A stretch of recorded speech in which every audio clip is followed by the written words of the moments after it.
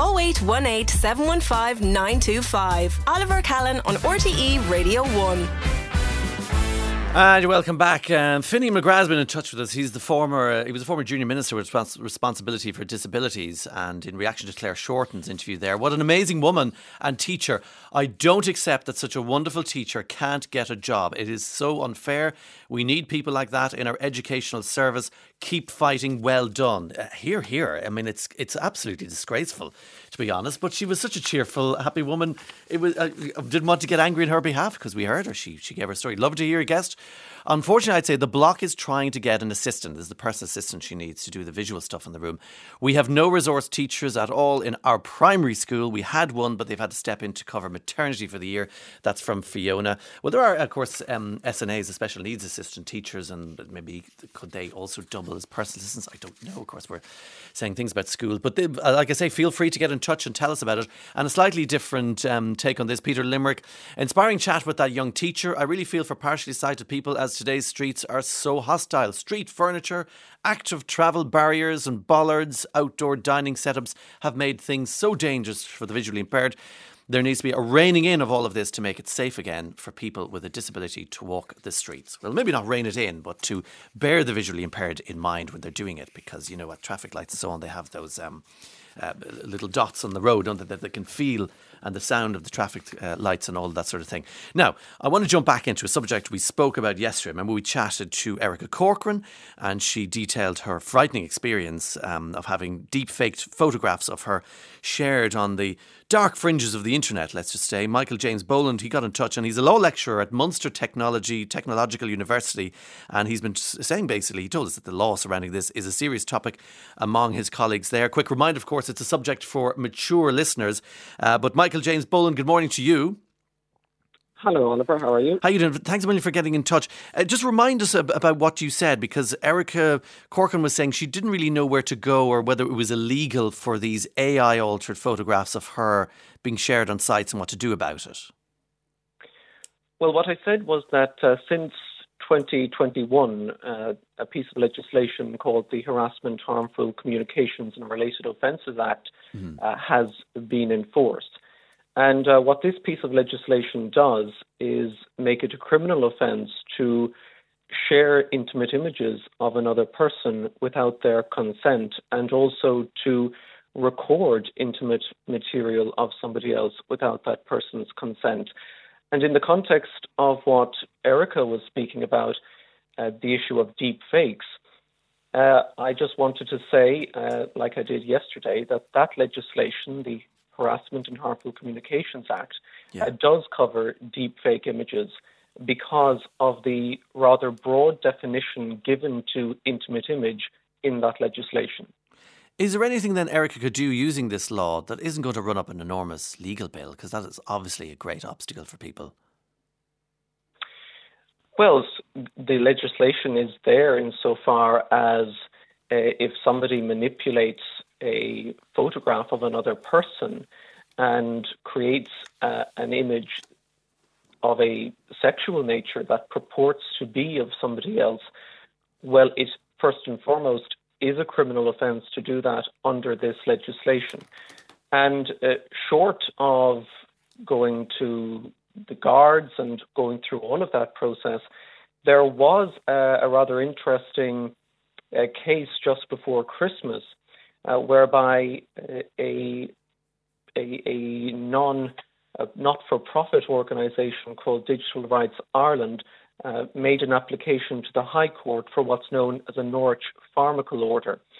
And the effect of such orders is to enable individuals who may have been victims of this type of practice to identify the wrongdoers, i.e. the people who posted uploaded material to the internet of them. Where they're using anonymous, they're coming across as anonymous, but you can identify them. Of course, that's a perennial problem on the internet, the anonymity.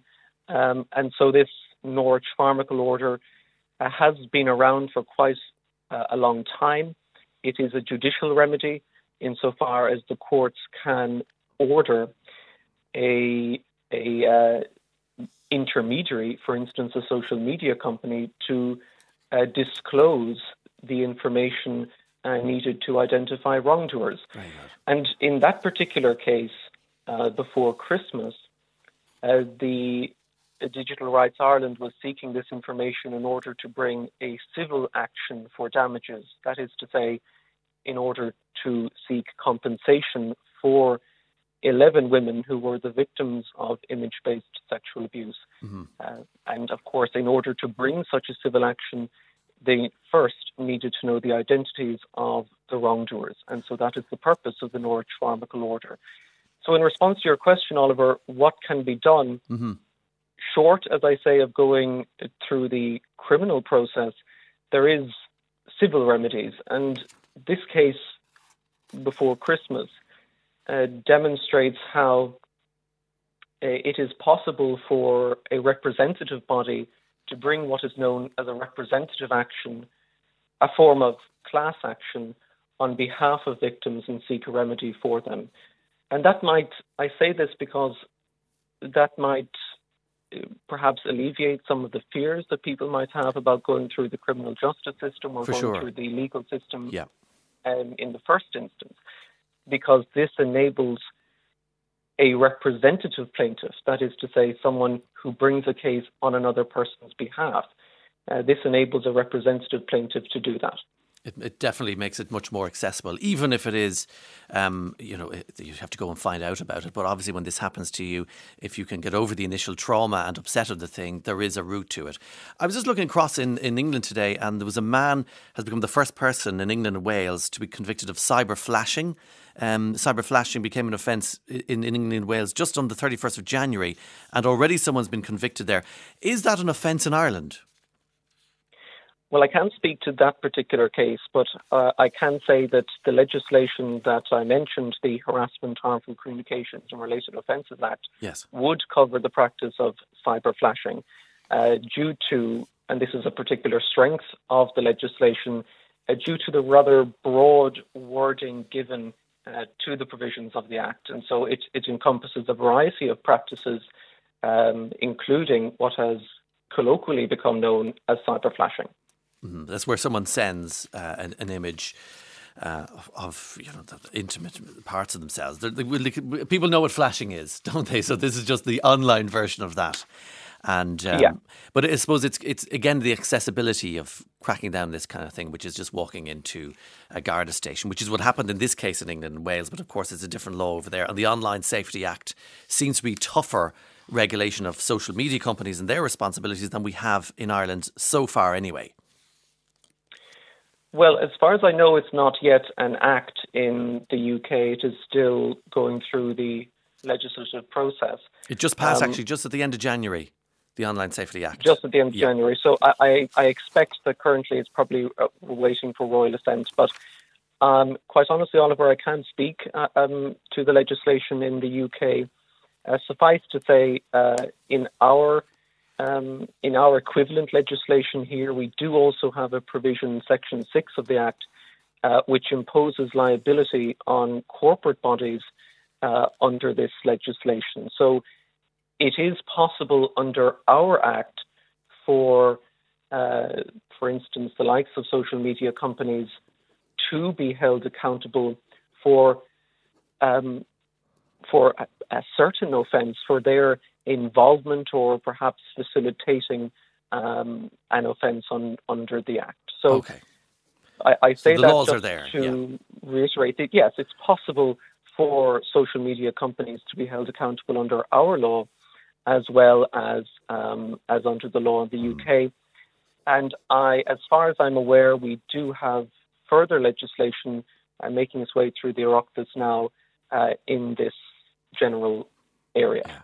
It's great. I'm delighted you got in touch. Thanks a million, Michael James Boland. It's a conversation worth having and might assuage some of the fears out there.